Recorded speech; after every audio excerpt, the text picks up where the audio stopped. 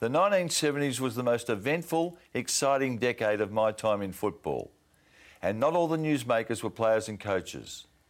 Ron Joseph was the most adventurous club official of the day, driving the emergence of North Melbourne from perennial battler to a powerhouse. He was most recently seen delivering a brilliant eulogy at Lou Richards' state funeral. Welcome, Ron. Michael, pleasure to be here. They were interesting times, the 70s, weren't they? They were great times, and look back with enormous satisfaction. I bet you do. You've gone to a club that most of us always expected to be down in the lower reaches of the ladder. You've secured Ron Barassi as coach in 1973. The club plays 5 grand finals in a row, and your players win 3 Brownlow medals. How much credit do you take for that? Barassi was an enormous influence. You've got to remember that I went there in '64. From school? From school. So, I had a 10-year run-up to watching Graham Richmond and Ian Drake and all those blokes and wondering whether I could ever get a side to be as successful as Richmond and St Kilda had been. You know, a lot of people, when they think about North, talk about the 10-year rule and Wade Davis and Rantel and Cable and Blight and the interstate players and everything else. But, you know, people overlook the fact that in 1969 along came Dench. In 1970 along came Greg. In 1973 along came Schimmelbusch. Dench from Pascoe Vale. Greg and Schimmelbusch from Brunswick. From Brunswick, yeah. Within 5, the 3 of them within 5 kilometres of your ground, metropolitan players, played 1,000 games together. Now, the old North might have got John Brady in 1960 and Alan Aylett in 1970 and somebody else in 1980, you know. Ron, that 1975 premiership team had 20 players in it, 20 in those days. You assembled 19 of them in various ways, from zones, via brown paper bags and interstate. You must take a lot of pride in that. Not so much pride. It was hard work, and you know there was very little comedy in it. And you know, especially when you had people like Aylett and Barassi around the place and driving the place, and you know wanting to be successful. So there was a lot of pressure. The coup had to be the recruitment of Ron Barassi as coach in 1973. I mean, there were lots of powerful forces at that time, but Barassi was the one, wasn't he? No question about that. And Barassi had, in 1972, gone into the media after coaching Carlton, and I don't think he liked the media. I don't know whether he was all that good at it anyway. And so he'd watched Nichols take Carlton to a premiership, and so he was ripe for the picking from North Melbourne's point of view. And what greater challenge for him than, you know, after his fantastic career as a player at Melbourne, coaching at Carlton, to come to North and lift this perennial loser to its first flag. Do you remember the initial overture? No, the thing that I remember is Albert saying, Mantello? You know, look, I reckon we can get Barassi. I really think we can get Barassi. And Keith McKenzie had a furniture store under Albert's office in North Melbourne then. Barassi was in office furniture. So there was a contact between all those blokes, and Albert was seeing enough of him to know that, you know, he was starting to get itchy feet. And so Albert was the one that recognised it, and we pounced. Do you remember the deal, Ron? Yeah, the deal was that we finished up at the Old Melbourne Motor Inn, and we had breakfast. And I think Albert still boasts that he's got the serviette. But I think it involved a loan of about 50 grand. And, you know, the normal sort of contract that might have been above the odds at the time, but no regrets. So the serviette was the contract, was it?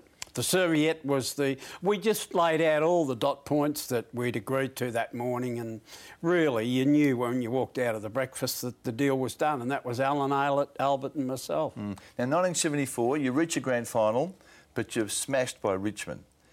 Ron wouldn't have liked that, and there was casualties as a result of that, one of whom was Dennis Pagan. It was a terrible few months after that 74 loss, and we were destroyed by Richmond.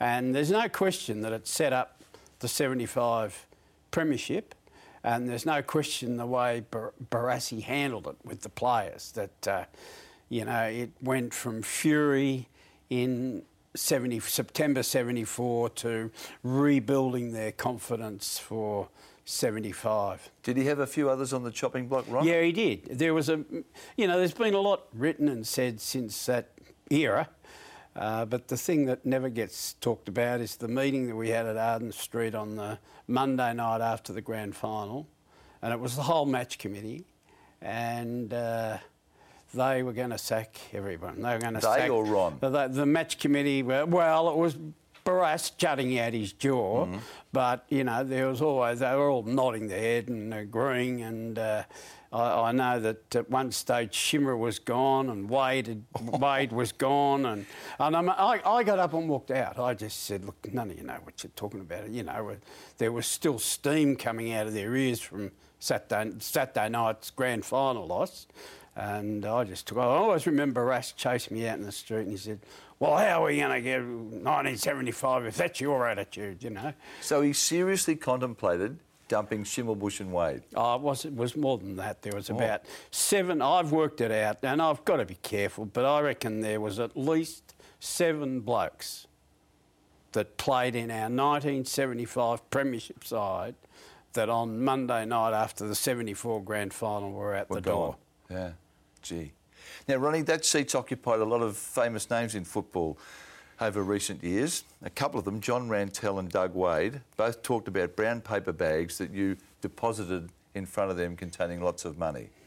Wadey, I think, suggested there was 30 grand in his bag. Johnny Rantell said there was 10. Are they right? Wadey's... Well, they're right in terms of the paper bag, and they're right in terms of the money. But Wadey's figure's gone up over the years. Now, Wadey got 10, and John Rantell got 10. Barry Davis? And Barry Davis, I think the three of them were treated equally. But they also got the contracts on top of that. And I think Wadey gets a bit confused with the 10 grand in the paper bag and the contract that was attached to the paper bag as well. So was it a deliberate ploy to walk into their living room or their kitchen and tip all this money in cash on the table? In Barry Davis's case, I'd been talking to Barry, and Barry and Annette were not the sort of people to be impressed by 10 grand in the paper bag. And I'd said to Albert and Alan, look, when we're going out to their home, we're not going to take any cash. It's just stop Barry Davis's way. And I'll bring it along anyway, and we'll, just in case. And I always recall that, they started to give me the eye about halfway through the night to produce the cash. And I knew it wasn't the right thing to do, but I eventually pulled out the money and I said, well, look, Barry, this is just an indication of our seriousness, our endeavour. We really do want you. Barry said, oh, yes, but I've got to go and talk to Essendon first and do it the right way. He was captain, wasn't he? He was captain, yeah. And he made an enormous contribution to North those 3 years. Now, let's explain, Ronnie, to those who weren't around at the time. You were able to secure these blokes because they'd played 10 years of football and there was a temporary 10-year rule that said if you'd given that service, you could go to the club of your choice. That's right.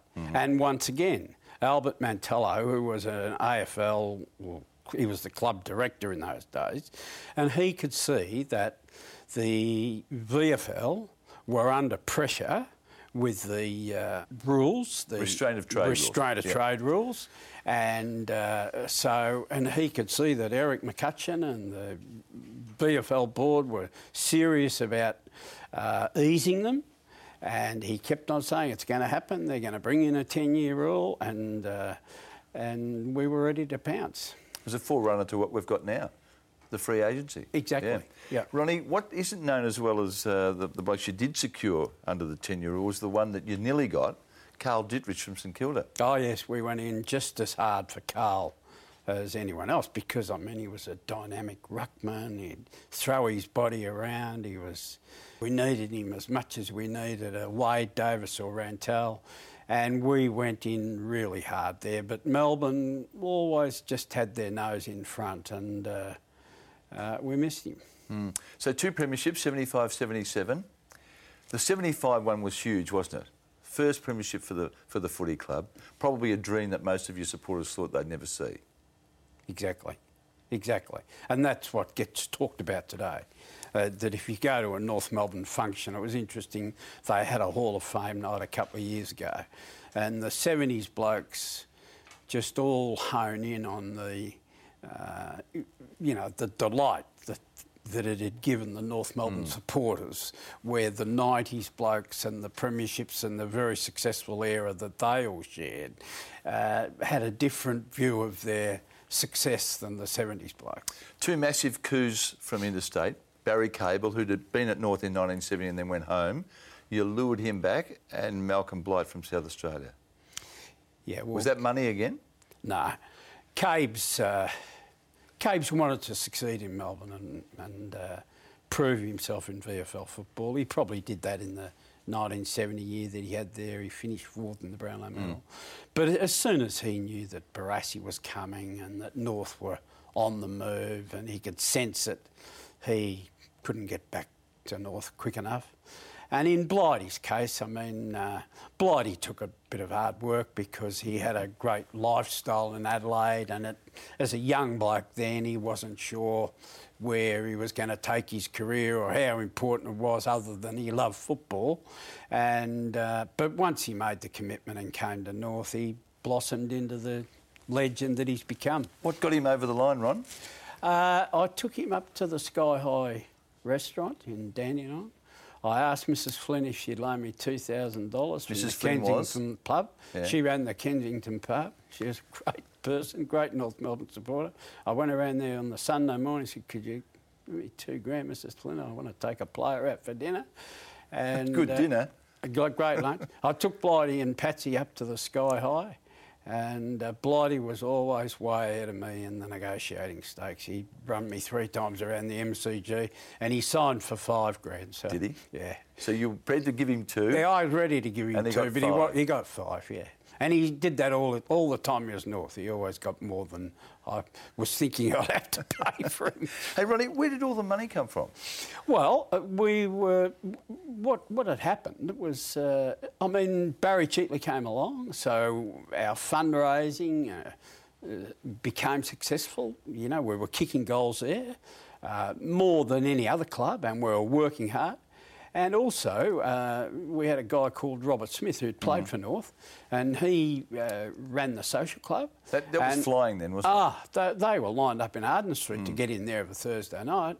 And, of course, that was all cash. I mean, I don't know whether I'm allowed to say these things. And now, 40 years later, but it was all You've got immunity, cash. mate. I'll give you immunity. That's where all the paper bags came from. And so, you know, as all of those things came together. I want to take you to 1975. I'm fascinated by that, not just because North won the premiership. It was virtually your team in terms of the personnel on the ground, but you weren't there on grand final day. Had you had a falling out with Alan Aylett during the year? No. Look, what happened in 1975, from my point of view, was the worst calls I ever made in my life. But I've often thought about it. I mean, the 74 grand final loss genuinely shattered me. And then, you know, you go to a meeting on the Monday and you hear these blokes wanting to sack Schimmelbusch and Wade, and, you know, I started to shake my head, and that got worse. I mean, I knew that the last bloke I think I had to put to bed was Graham Melrose, and I got Melly and Pam organised, and I left.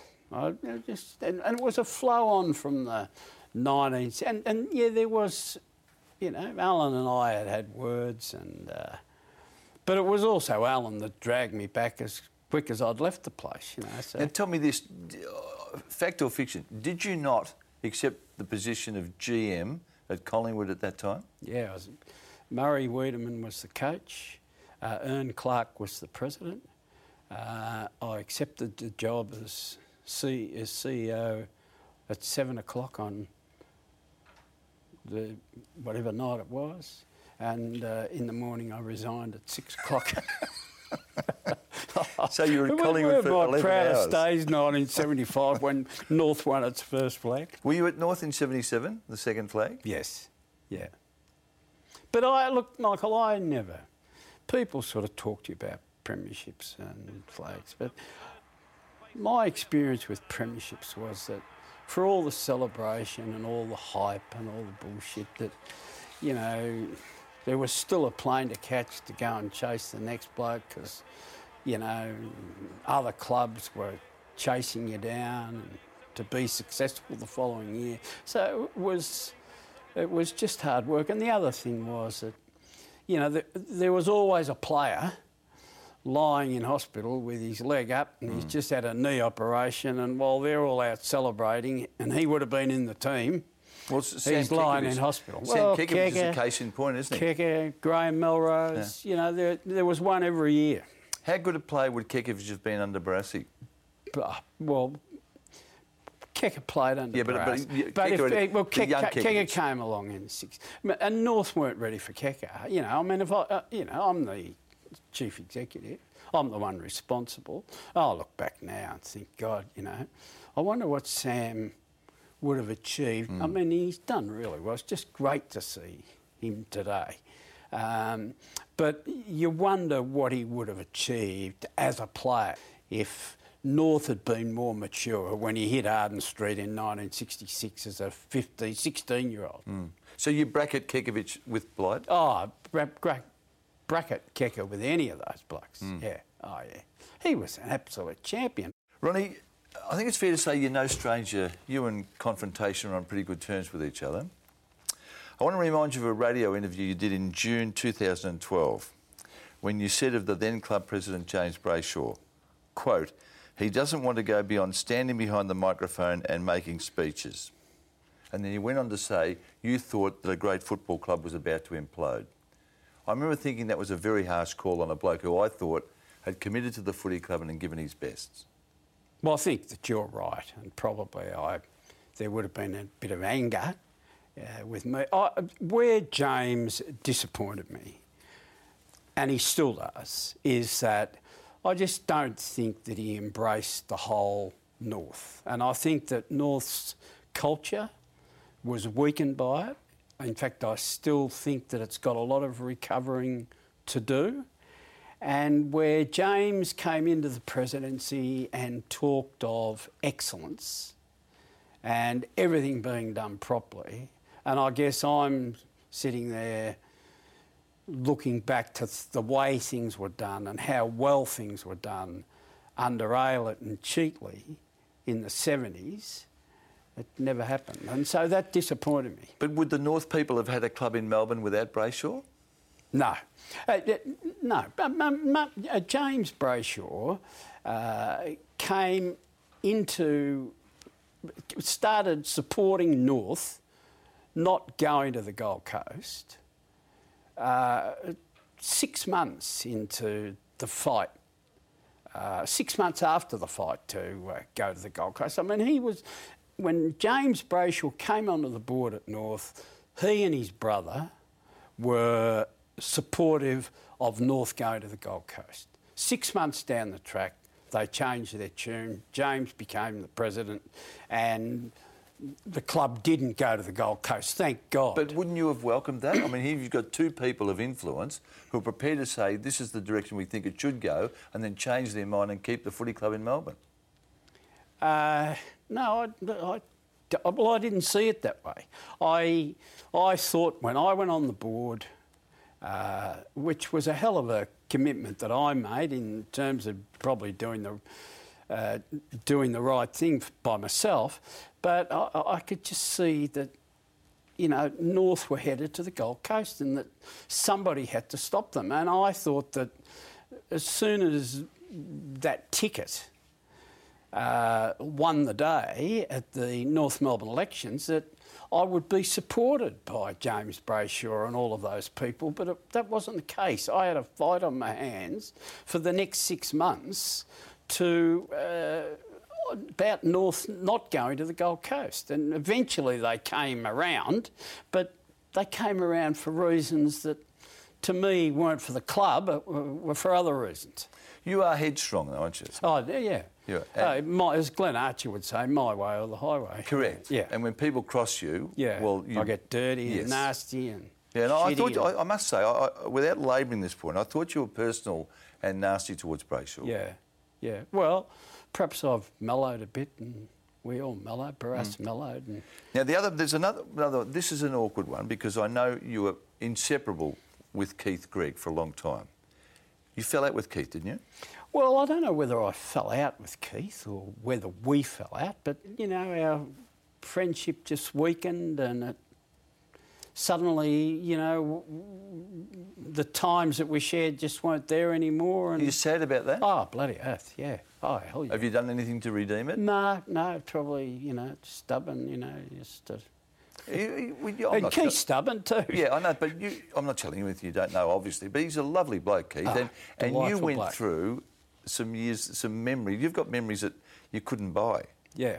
Delightful bloke. And where Keith and I became close was that I always thought that Barassi would scare the hell out of him, and that, you know, he was this kid that needed to sort of be protected a bit when he first came from Brunswick. But on the contrary, I mean, you know, things were quite the reverse. He just had this determination, this resolve, and once he was at North, that was it, you know. How did you feel when Ron said to Keith, without football you'd be nothing but a shit plumber? You know, I sort of, in all those things, I think that was probably a mistake that I made later on with the Crackers. That, you know, to me, you just brush those things on and often get on with the job. But Keith was offended, wasn't he? Keith was more offended than initially it appeared. And that offence probably became a bit deeper as time ticked around afterwards.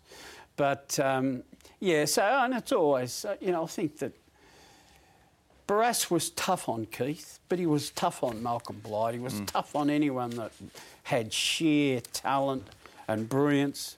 I know his view about that was. His view was that talent was a quirk of conception. Yeah, and you know, he was tough. But I also think that as times rolled on, and 2 premierships and 300 games later in Greggy's place, you know, Barassi had an enormous input into his career as well. Yeah, good, and I'm pleased for that.